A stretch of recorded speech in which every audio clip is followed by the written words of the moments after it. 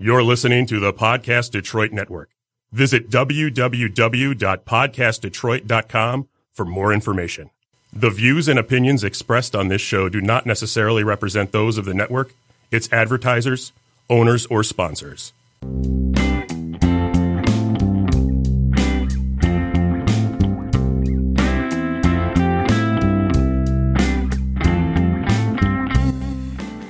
Hi, welcome to Comeback City, where we explore Detroit's past, present, and future. Today, we are talking about Albert Kahn, who was called by many the architect of Detroit. I'm Linda Shepard, and with me today is my co-host, Ed Brohard. Hi, Ed. Hello, Linda. Good to be with you. You know, while exploring Detroit's past, present, and future, I am struck by two concepts fairly unique to the city. First of all, Detroit is about cars. It is. It's not the Motor City for nothing. I mean, you know, when you hear somebody say, well, Detroit says, or Detroit, or, I mean, they're talking about cars. That's right.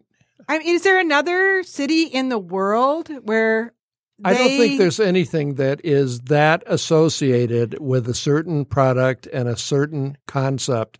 You're right. You just say Detroit in place of the automotive industry. That's it. That's totally it.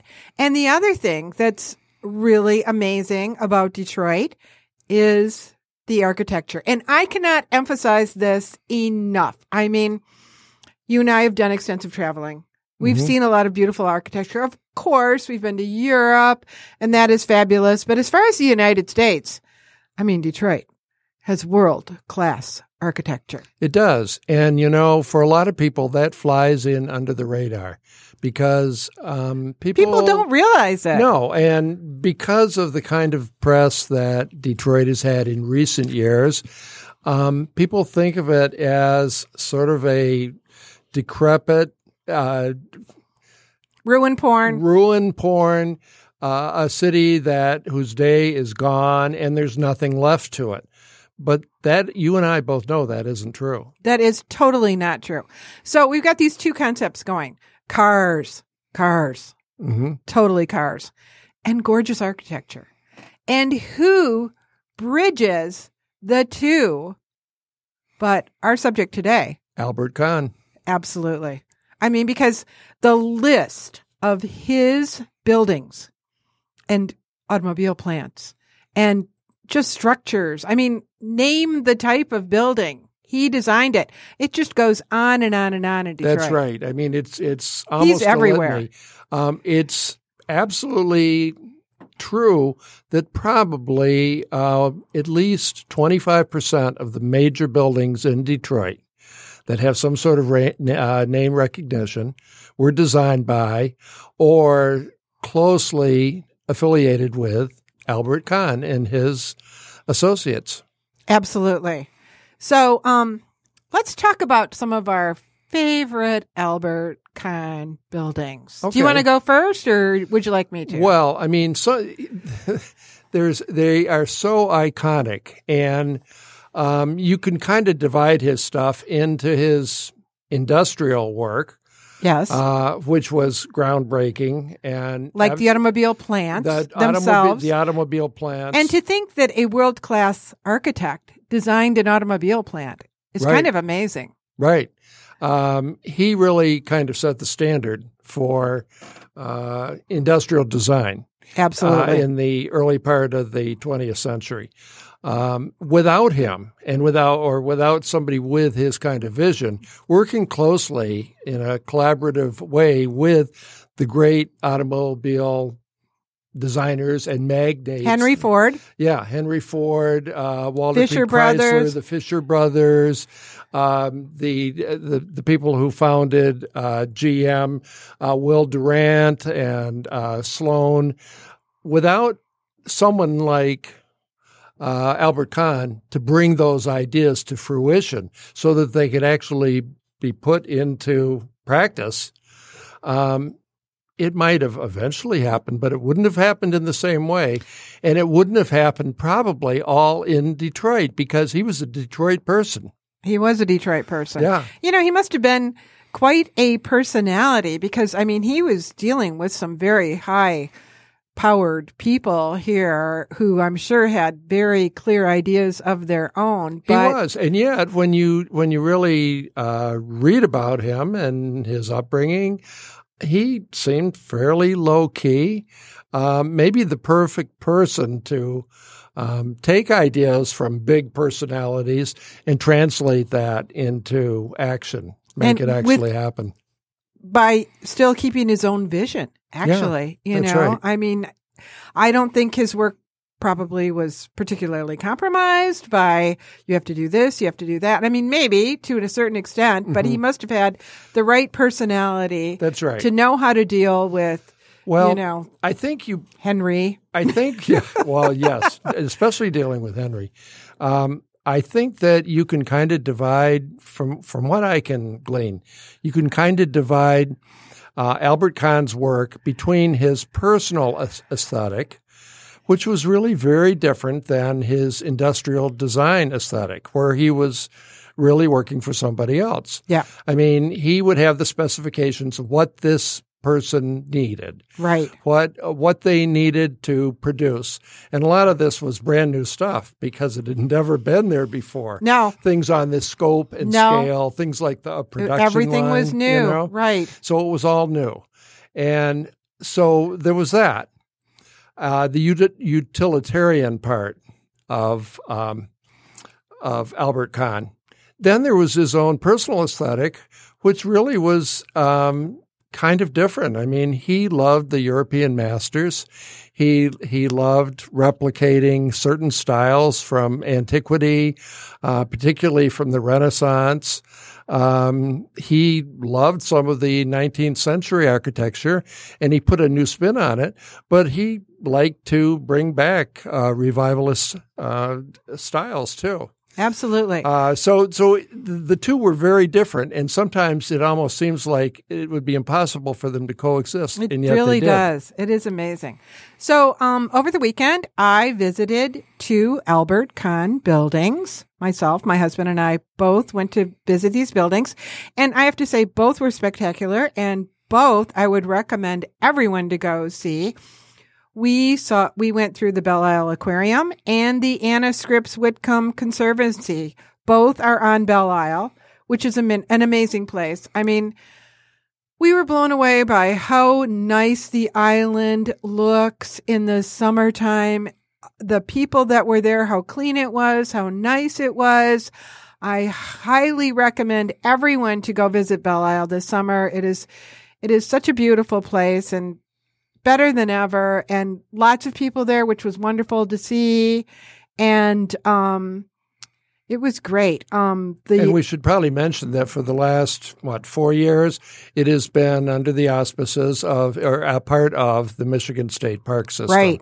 Absolutely. And, Belle Isle has always been a jewel. I mean, it's kind of it is a one big, of a kind fat thing. secret. No, I don't think any major city in the United States has something comparable An island to Belle Isle. park like a this. Huge island in the middle of their beautiful river that is, pristine and available for recreation, but also for contemplation, with gorgeous city views and yet almost a country feel. And of course, as we know, this goes back to the 19th century. Right. Designed initially by Frederick Law Olmsted, who did Central Park and other major venues. So it really is truly unique. And yet, because of some of Detroit's financial difficulties over the years, it had fallen into disrepair, and its future was not at all certain. So a wonderful thing, I think, personally, a wonderful thing happened, and that was that the state of Michigan came in collaboration with the city of Detroit, took it over as a state park so that they could give the kind of resources that were needed. And yet, it's still owned by Detroit. It's on a 99-year lease, and it will eventually revert to the city of Detroit. So it's a way of maintaining it and making it available to all. It's wonderful.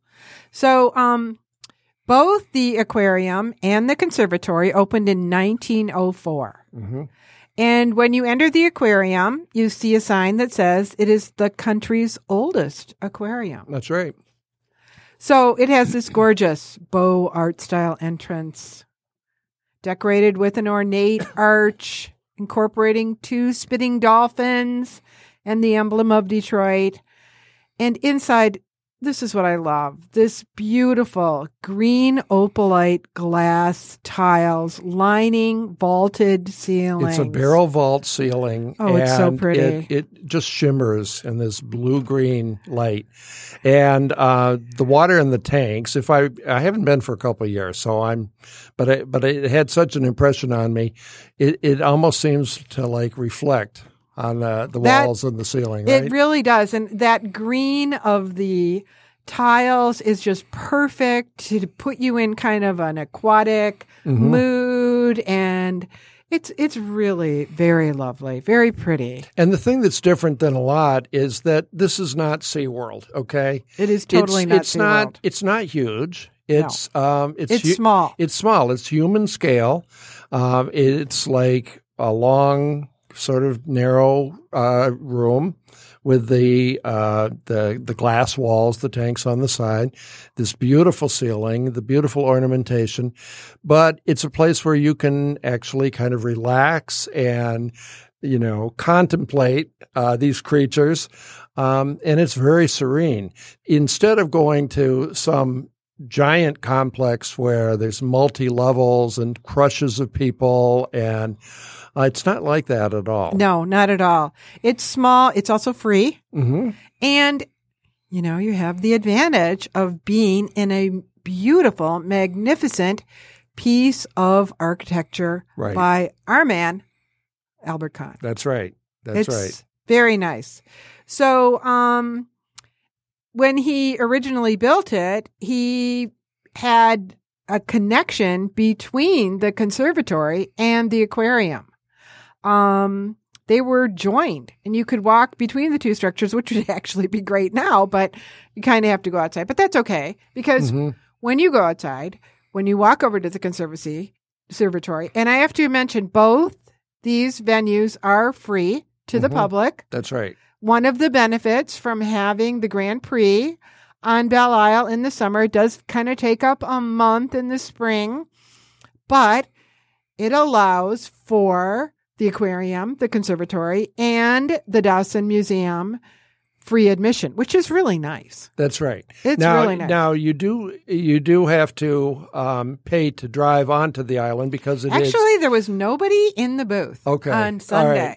Right. So theoretically, yes. You snuck in, but I've been there a couple times. We were there to see the Maritime Museum a few months ago. There was nobody in the booth then either. No, I think that happens more at kind of peak times, although you were there on the weekend, It was mobbed. Right? Oh, okay. On Sunday. It was absolutely mobbed. So I'm not sure, but I didn't complain to anyone. There was nobody in the booth. Yeah. Well, what I do is when I renew my license, I just pay the extra, I think $11 or so. I did too. To actually have that on my license plate. So it's and then it allows you to any state park or state forest, any thing that's owned by the state in Michigan.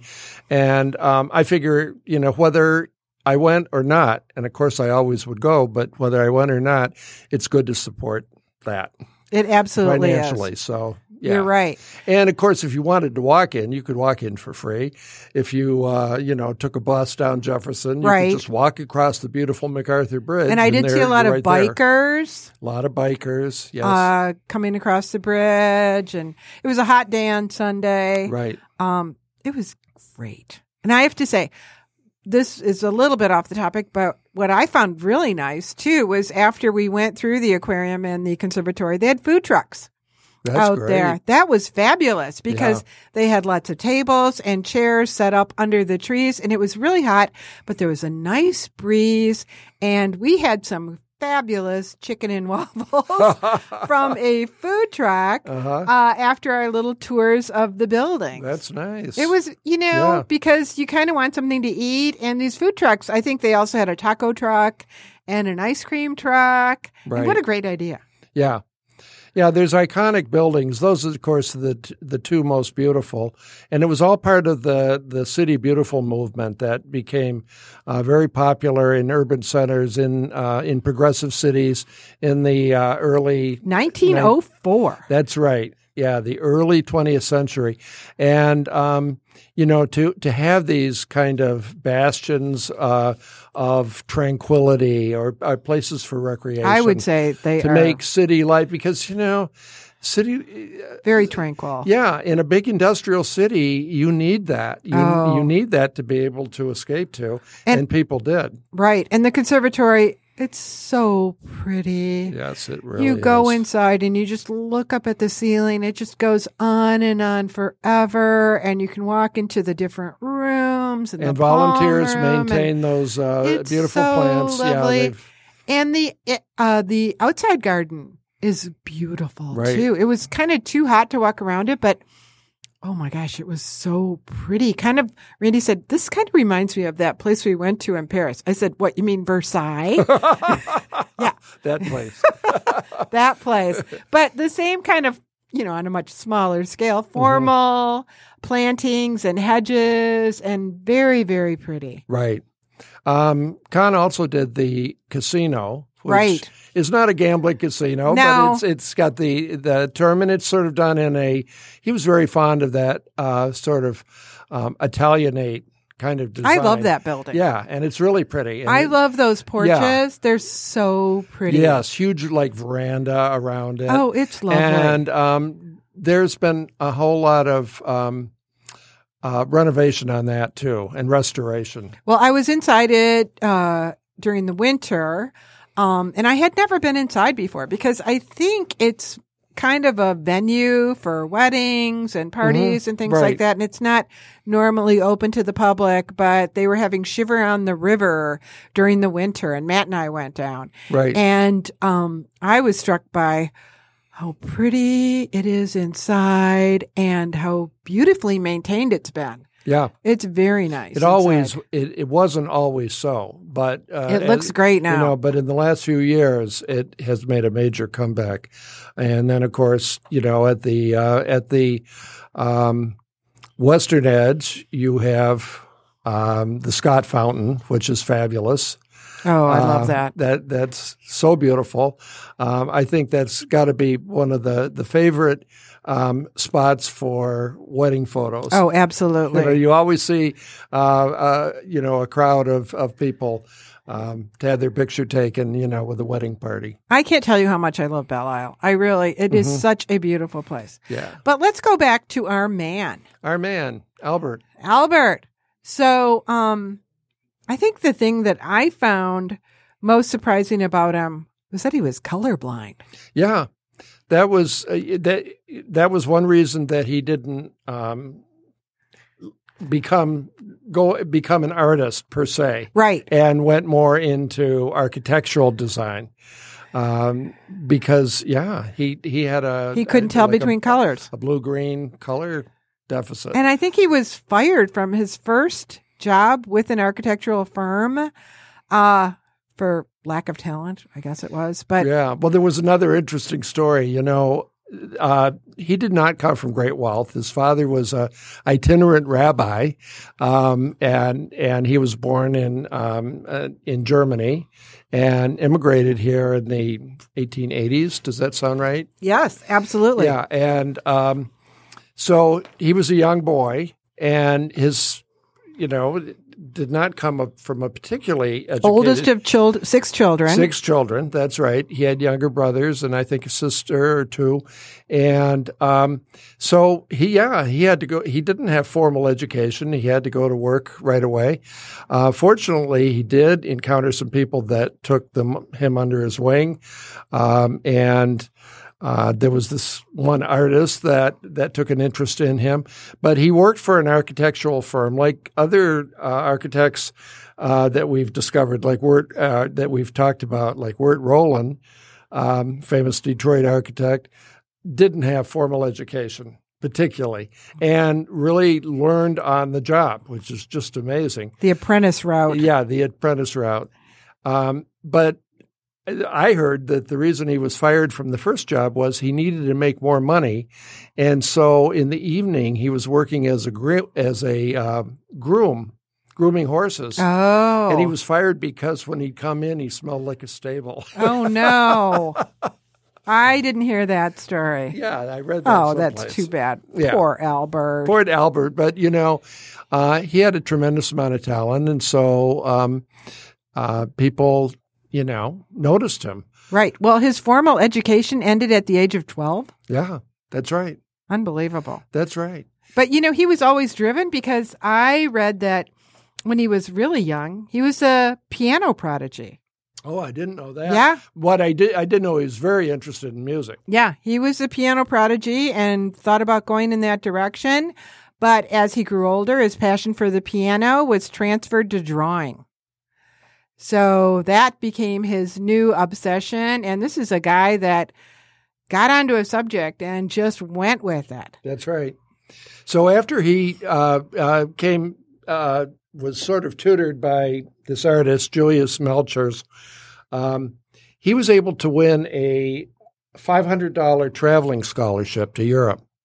And I think he was 21 at that point. Yeah, and actually, for the first time, this opened up a whole, even though he was European by birth, this was a wonderful experience because he went to places, like Florence and Rome, and could firsthand acquaint himself with all these wonderful architectural sites and great works of art. And in fact, I think he met a friend there or met somebody there right. that he formed Henry Bacon. Yes, that he formed a close relationship with. Who designed the Lincoln Memorial. That's right. In Washington, D.C. That's right. So these became heavy hitters, but it was because of that early influence and experience that he developed this real love for these kinds of designs, and particularly not in his factory designs, but particularly when he did work for private commissions for people's homes. He would, use a lot of the wonderful things he had seen in Europe. Well, yeah. So then he came home. He spent a year studying abroad, and he came home and he got married to Ernestine Krolik, the daughter of Adolf Krolik, who was a successful dry goods merchant. And she, get this, Ed, was from Rochester. I didn't know that. Yeah. Rochester? Rochester? Ed and I both live in Rochester, which is a suburb of Detroit. Uh-huh. And she was from Rochester, which was a very different place than it is now, I am sure, back in 1896 when she married Ernest. But she was very smart. She was a graduate of the U of M, and she was a talented gardener and interior decorator who often advised Albert on matters of color, fabric selection, and she was a big help to him. Oh, I imagine. Yeah. So, okay, we're going to talk a lot about his buildings, but first we're going to take a little break, and we're going to talk about our new sponsor, Audible. Audible. So Audible is a way to read a book without having to look at the book. That's right. You talk about visual learners and auditory learners. We're all auditory learners to a degree. I mean, so. Yes. And I know I personally, I love reading, but I'm the slowest reader on the planet. It was a real problem getting through college and school. Really? I mean, yeah. And, I'm not one of these people that can just dash things off. Yeah. I think maybe because I say every word to myself in my brain. So it's like I'm reading to myself. So you got Audible going on in your head. Sometimes, if that's the pace I'm going to quote unquote read at, maybe it would be nice to hear someone read to me. Yeah. Actually hear it, be able to actually hear the sounds. And so that's why I really enjoy a concept like Audible. And you said you've recently listened to kind of a classic on Audible. Yeah, I'm in a book club through Oakland University. It's a book to film club, which is just a great idea. Little plug, if anyone's interested, contact me or Oakland to find out when they meet. We meet once a month, and we choose books that are either classics or more recent that have been made into movies. And we read the book, and then we see the movie, and then we discuss the differences. It's a wonderful idea. So one book that I had never read, but it seemed like most people had, was A Tree Grows in Brooklyn. A wonderful book about growing up in the early part of the 20th century in Brooklyn, New York. And kind of a past of Brooklyn. Yeah, it really is. Like a past of Detroit. Yeah, and that, a life that was hard, but still, very rewarding. And so it was written by a woman named Betty Smith based on her own recollections of childhood. And you listened to this on Audible. And I listened to this on Audible. And it was great. The person who was reading it was a real artist, could speak in all the different voices because there's a lot of dialogue. And some of this was, Irish, New York accents. It was great. And you could it really helped to paint the picture of what you were seeing. Thank you, Audible. Yeah, thank you, Audible. So I believe they have thousands and thousands of titles. Absolutely. From all walks of fiction and nonfiction. So I recently listened to You're Lucky You're Funny, How Life Becomes a Sitcom by Phil Rosenthal. And Phil Rosenthal was the showrunner for Everyone Loves Raymond. And he now has a show on Netflix called Somebody Feed Phil, which is a hilarious show where he travels around the world eating and talking about it.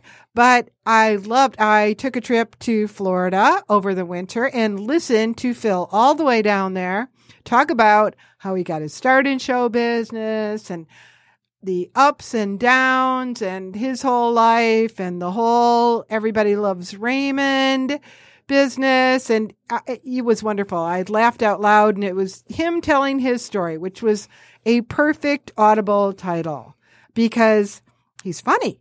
Yeah.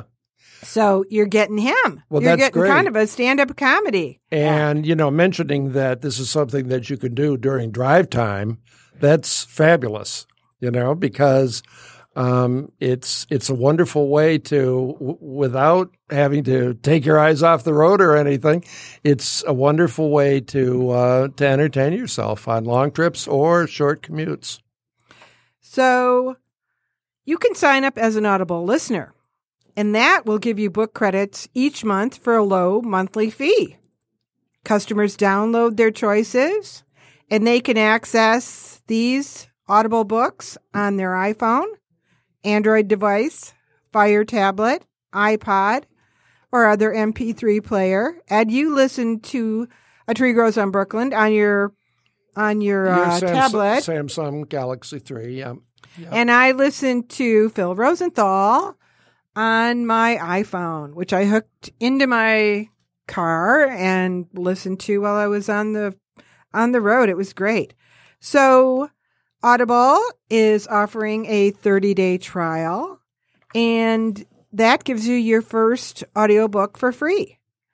And you can go to audible.com/Detroit or text Detroit to 500-500. I think it sounds like a good deal. It is a good deal. I know my daughter-in-law belongs, and she really enjoys. She's a busy mom of 3, and she is a huge big reader. For as long as I've known her, she's always read several books a week.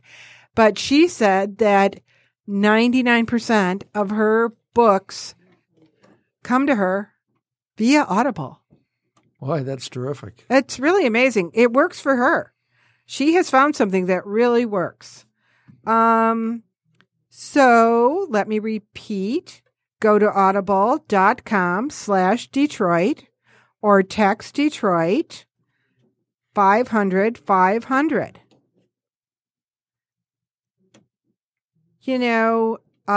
Choose a book title that not only interests you, but, is something that you may want to listen to with other people, especially if you're in the car. That's a good idea, too. That'll make kind of a family trip. Sounds like a good idea, especially if you had kids with you.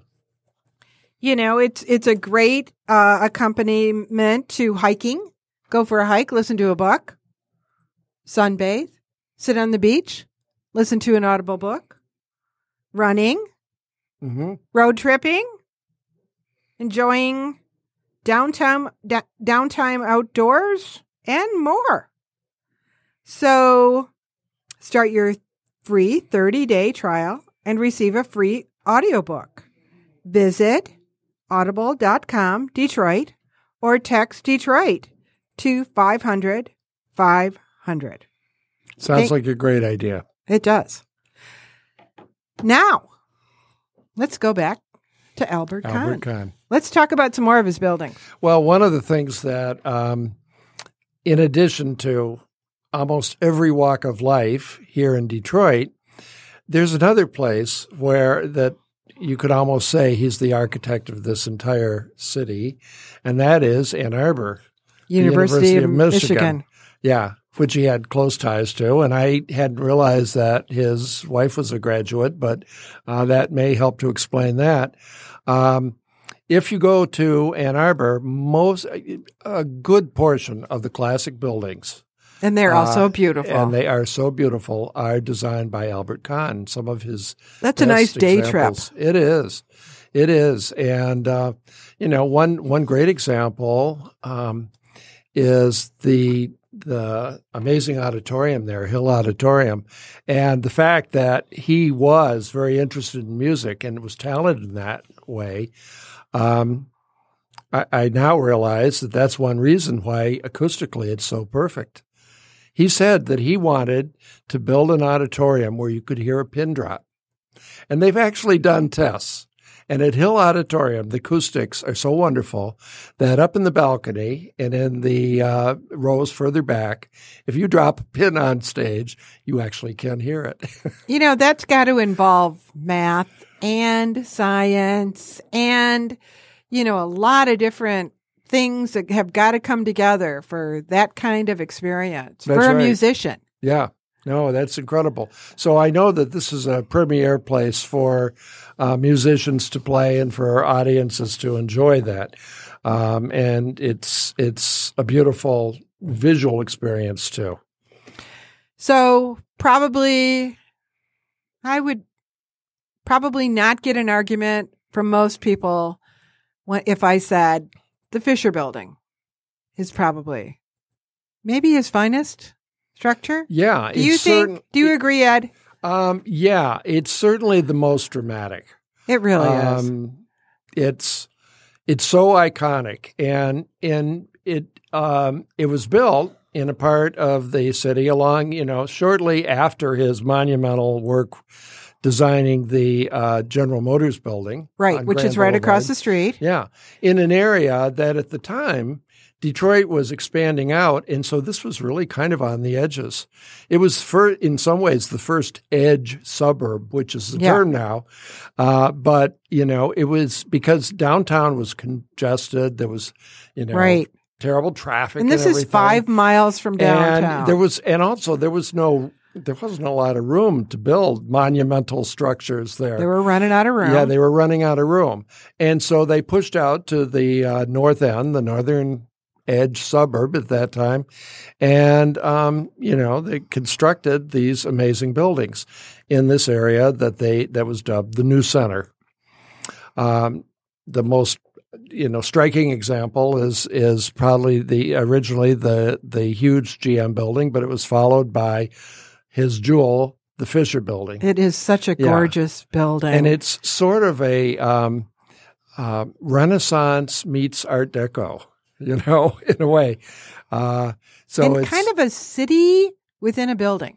Yeah, it is because it really showed for the first time, I think, Albert Kahn's interest in sort of city planning too, because it wasn't just a building. It wasn't just office space, although it had plenty of that. I mean, half of the doctors in the whole metro area were in tower. there. But it also had, a radio station. Right. It had a beautiful movie palace, movie theater, later becoming the Fisher Theater, a stage theater. It had restaurant areas. It had arcades. It had retail. It really had everything. And today it still has all those things. It still has all those things, yes. And, of course, it was going to be much larger than it is. It was going to have 2 towers. It was going to actually have 3. Oh, wow. This was going to be the existing building was going to be one of 2 identical towers, 38 stories or something. Is that how tall it is? And then there was one going to be double that height that would be between them. Wow. Of course, something major happened that put an end to that. It was called the Depression. The Depression. And that the affected 1930s. a lot of things, and it affected things in Detroit probably more than anywhere else. So those plans had to be scaled back, but at least they were able to get that gorgeous building in, and it still stands as one of the. It was voted the most beautiful building of 1928. I would still put it right up there. Yeah. And, it's something that, when I drive into the city, I see the green roof of the Fisher building. I mean, it is it says Detroit to me. Right. It says Albert Kahn. It says Cars because it was the Fisher brothers that built that building. That's right. As a gift to the city. That's right. And they, of course, were Fisher Body that supplied all the body for all GM cars. Right. So this was a tremendous enterprise. And they told Albert Kahn to spare no expense, which, a designer has crazy. to love to hear. And he did. He went crazy. How wonderful. Yeah. So the new center has the Fisher building, it has the GM building, and it also has another building called the New Center 1 building. I think it was called that. There's one that's called the Albert Kahn building. They have renamed it. Okay. That new Center 1 building has been renamed the Albert Kahn building. And what I found out is that, it was another smaller building. That's where Saks Fifth Avenue was, downtown. That's right. It was. Until the 90s. Mm-hmm. It's not nearly as grand as the Fisher building or the GM building, but it was recently sold. And it is being refurbished as apartments on my ongoing fantasy quest to find a fabulous downtown apartment. This has now gone on my list. How wonderful would it be to live right across the street from the Fisher building? That would be pretty neat. Yeah. And they're going to redo everything because they're going to turn those offices into fancy, nice apartments. It would be nice to see if, of course, I know that brick and mortar retail is becoming sort of a thing of the past, but wouldn't it be great to see a major retailer like Saks Fifth Avenue actually come back there, I don't know if that's going to happen. That probably is not going to happen, but that was quite the place. And I did come across another apartment building. I mean, I'm sure he's got all kinds of structures everywhere in the city, but this one sounded very appealing also. The Palm apartment building, which is on Jefferson, very close to I-75. So it's not exactly downtown, but I would say it's like 3-4 blocks from downtown. And that has been recently rehabbed also. And it is a gorgeous, beautiful building. I have not been inside, but I did read that when you walk inside, the thing that you notice is that this building and these apartments were probably built for wealthy people. Yeah, I think it was one of the first ones, and it's one of the closest in to the city at the time. And it's got these wonderful kind of rounded windows on the corner. Yeah. You could just imagine what the apartments must look like inside, because I'd love to go see them. Yeah. Another candidate for my fantasy apartment downtown. Right. Well, you know that down on Capitol Park, which is undergoing just off Woodward by a block, is undergoing all kinds of renovations. And one of his classic buildings down there has been refinished as beautiful apartments and condominiums and has been renamed in his honor the Albert. The Albert. So that would be great to live in an Albert Kahn building called the Albert. How good is that? That list of our fantasy apartments goes on and on and on. So, and then he designed houses too. Yeah. So, and I know you recently visited the Edsel Ford House. In Grosse Pointe. It's magnificent. We both agree that it's just a gorgeous spot. And that was also Kahn's work. That's a Cotswold style gallery, stone walls, oak plank flooring, imported antique carved paneling in the Tudor Georgian style. I also drove past his personal home on Mack Avenue, which is now the Urban League, right? The Urban League, yes, and that's a beautiful house too. It is, and it's right there on the corner, it's and it's a lovely house, and it has that kind of English Tudor look. But that's where he lived. I mean, he was very much an urban person, and that was right in the city, just north of Brush Park. So, yeah. So all these beautiful, structures, to me, in my mind, it's like, this is the same guy who designed factories. That's right. It's hard to believe, but he was really good at it. Yeah. Well, he also brought new innovative ideas along with his brother Julius, right? Who actually was educated he sent him to college. He made sure he got the education he never got. That's right. And and between the two of them, they were able to be really the first to use a whole new technique of using concrete and steel to make stronger and wider spanned buildings so that they didn't need all these cut-up rooms and as many columns.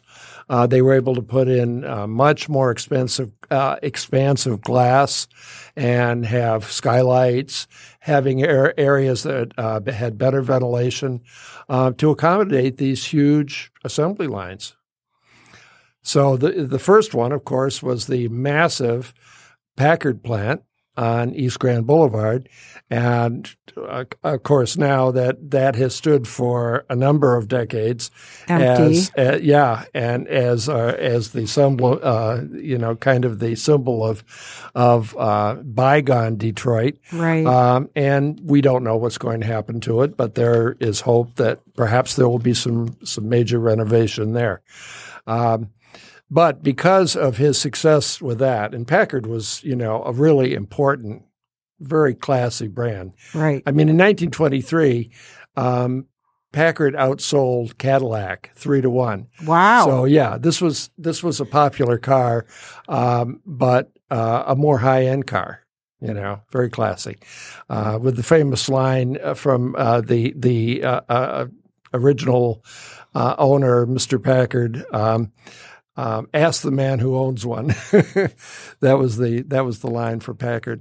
But it was because of the success of that, it caught the attention of all the other major industrialists, particularly Henry Ford. And so he went on to design the home of the Model T in Highland Park, Michigan, and the original Ford plant. Right. And worldwide, he became famous. In 1929, a Soviet commission visited Detroit toured the auto factories and invited Kahn to build a tractor plant at Stalingrad. Stalingrad, yeah. So, and they sent a force of architects, engineers, and superintendents to teach Russian Americans industrial practices.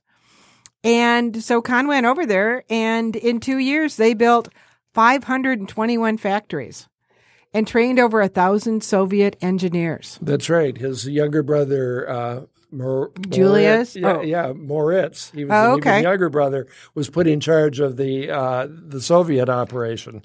So, yeah, I mean, you can go to the former USSR now and see plants that were originally That's designed amazing. by Albert Kahn. And then, during the war, the Rouge plant was commissioned to manufacture Eagle boats. And so the Rouge plant developed the largest manufacturing complex in the United States to manufacture these Eagle boats, which he built indoors instead of building them outdoors as boats previously had been built. Right. And then, in addition, he built naval bases in Alaska, Hawaii, Midway, Puerto Rico, and Jacksonville, Florida. And of course, one of his signature works was the Willow Run plant. The quintessential arsenal of democracy Right. that helped us the Allies win World War II. So, yeah, that was all Albert Kahn. So he actually worked on 1,000 commissions from Henry Ford, hundreds of other automakers. That's right. He designed showrooms for Ford Motor Company in several cities, including New York, Washington, D.C., and Boston. He had a great life. One of my favorite buildings, which is no more, but I so remember it as a little kid, I don't know if you ever went there, was the Ford Rotunda. I don't think I've ever been there. You? I mean, it was a I wonderful, must have, because my dad building. worked for Ford. I Yeah. probably have. It was, if you're driving around the Dearborn area, you will see Rotunda Drive. Right. And for people now, they say, why is it called that? Well, the Rotunda was this magnificent showroom, this like sort of a convention area, and it was actually built for the Chicago 1934 exhibition. And then it was reassembled in Dearborn as a permanent structure. And they used to have, like, when the famous or infamous Edsel was first brought out, they showed it at the Ford Rotunda. But they used to have a fabulous Christmas show. And all my friends and I would go down there with our parents. And they'd have, I think they had a bunch of Santas. Do they still do it? Well, there's no more Ford Rotunda. Oh. The Ford Rotunda very sadly burned to the ground. Oh, no. In 1963. Oh. And in fact, there's a wonderful book called Once in a Great City about Detroit in the 60s. And they really take the year 1963 and all the amazing different forces for good and bad that were happening in Detroit that year. And it starts out with the fire that destroyed the Ford Rotunda. But in any event, the Ford Rotunda was an amazing thing because it looked like a giant wedding cake. I mean, it's not like anything rotund. else. It was rotund, and it had all these different facets, and it was like bright alabaster white. And it burned down. It burned down, yeah. But it was something to see, and totally unlike. You can't imagine anything more different than the Fisher Building. So this just goes to show that Albert Kahn had a lot of different ways of expressing himself. Unbelievable. Yeah. So in 1942, he died of a bronchial ailment at the age of 73. Yeah. Still kind of young. Kind of young. A full life. But yeah, and interestingly, I realized that, one of our favorite persons that we've researched, Edsel Ford, the son of Henry. Right. He died just within a year of Edsel, who he had made that wonderful house for in Grosse Pointe Shores. Yeah. So in his obituary, his daughter, Rosemary Kahn Butzel, said he loved Charlie Chaplin films, baseball and football, But for the most part, he was a culturally oriented person. Thank you, Albert Kahn. Yeah. I mean, Detroit would not be the place that we know without him, without a doubt. Absolutely. He definitely left his signature on much of what we see, and it makes Detroit one of the really special places visually that we have today. Well, I've had a great time delving into this deep dive on Albert Kahn. That's right. And this is the second architect that we've talked about. We also talked about the Guardian Building and its creator, Wirt Rowland, who, guess what, worked for Albert Kahn before he branched out and went in a different direction. So, yeah. Again, Albert Kahn had a huge influence. Absolutely. So, I'd like to thank again Tim Brohard for our great background music and Katie Bates for our beautiful logo. And I'd like to thank our listeners for joining us on our journey into Detroit's past, present, and future. We invite you all to explore the comeback city. That's right.